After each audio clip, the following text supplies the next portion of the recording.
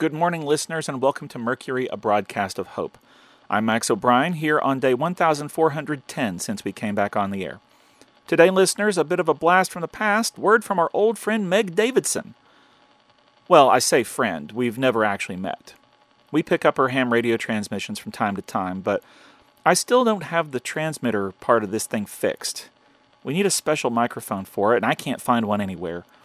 You'd think that with as many hams as are on the airwaves these days that someone would have a spare one, but so far no luck.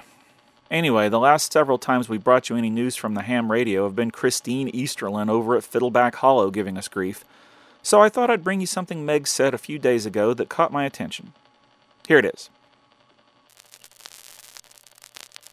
Greetings to everyone out there in Zombieland. Hope everybody is getting by and doing fine and all the rest of it. Things are okay here on the hill, up where I live. Had a bit of an issue a couple weeks ago, but it seems to have gotten resolved. See, what happened was that I needed some extra rope. I was trying to rig up a pulley so I could get some stuff up here easier, especially if it was bigger stuff. Hauling supplies up this thing gets real tedious, you know? Anyway, there's a guy who lives not far away who I knew had some extra rope, so I went to talk to him about trading for some of it. He was amenable, but said he wanted some of the pears off my pear tree in exchange. I was more than happy to do that, but the pears weren't in, and I didn't have any left over from last season, so I asked him if he wanted anything else. He said no, but that he'd let me have the rope on credit, and I could get him the pears when they were ready. Well, as it turned out, that's what we did. But I have to tell you, we negotiated that trade in more detail than anything else I think I've done since the zombies came to us. See, credit's a tricky thing.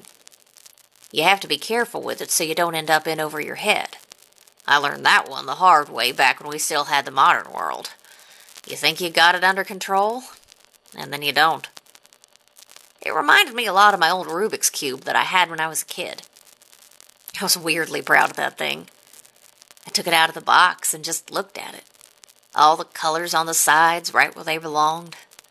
I didn't want to scramble it up and try to solve it. I just liked it the way that it was. But you can't just look at a thing like that. You have to play with it. So I turned one of the sides. And then I turned it back to where it started, so it was solved again.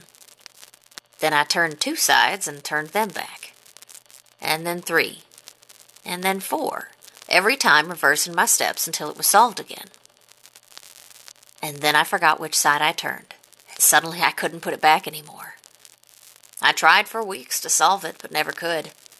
I could get a side put back together, sometimes 2, but never the whole thing.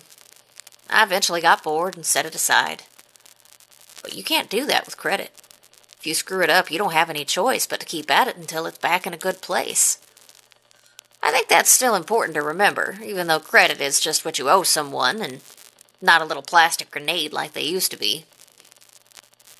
Anyway, that's my story. From up on the hill, this has been Meg Davidson. Y'all be good, okay? And that was the whole transmission. I think she's got a great point. With most commerce these days being on the barter system, if you're going to trade something in exchange for something that the other person doesn't have, you should definitely make sure that everybody knows exactly what's going on and who owes what to whom. Not exactly a profound observation, but important nevertheless. Anyway, that's all I had for today. We'll be back tomorrow. For Mercury, a broadcast of hope, this has been Max O'Brien. Take care of each other.